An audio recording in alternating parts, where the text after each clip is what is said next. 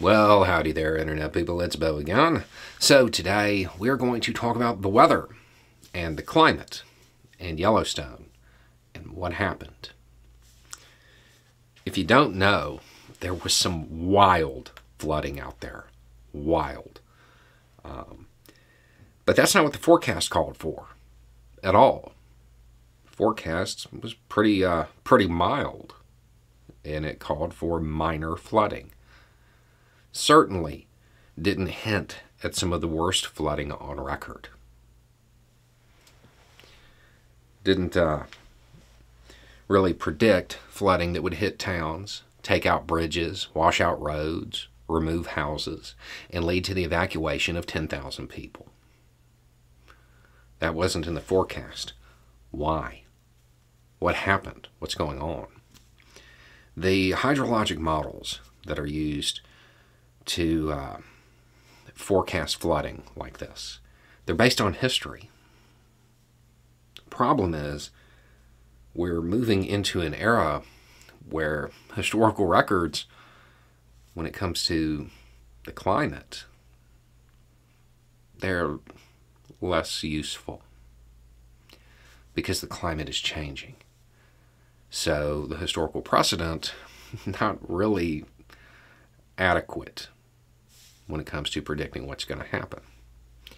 You know, we joke about people who forecast the weather all the time and talk about how they're never right. But generally, they can give us pretty good heads up when something bad's coming, right? That's going to not be the case. It's going to become less frequent that they're able to give us those heads up. When it comes to Yellowstone, what they've documented in the change is that there is less snowfall in the winter, more rain in the spring, which, yeah, that's a recipe for flash floods. When it comes to stuff like this, extreme weather incidents are going to become more and more and more common.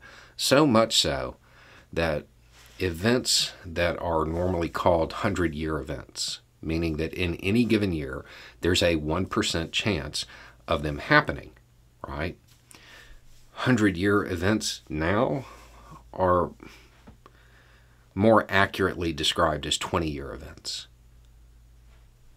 because there's been an increase, a fivefold increase in the frequency.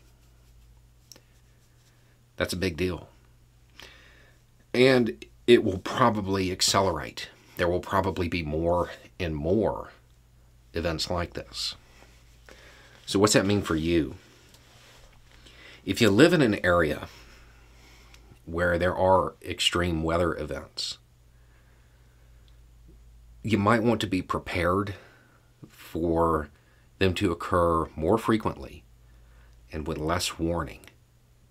So if you're in an area where flooding happens occasionally, you might want to have all of your stuff ready because it may happen without the warning that you normally get. That's what happened in this case. There were a whole lot of people caught by surprise, even emergency response. They were out there in the middle of the night shutting down roads because they didn't know this was coming, at least not to the degree that it was. And it could happen with floods, tornadoes, anything that might occur in your area that has historically occurred in your area. It's probably going to happen more frequently and stronger. It might be a good idea to start getting in the habit of keeping what you need on hand, so you're not caught as off guard. Anyway, it's just a thought. Y'all have a good day.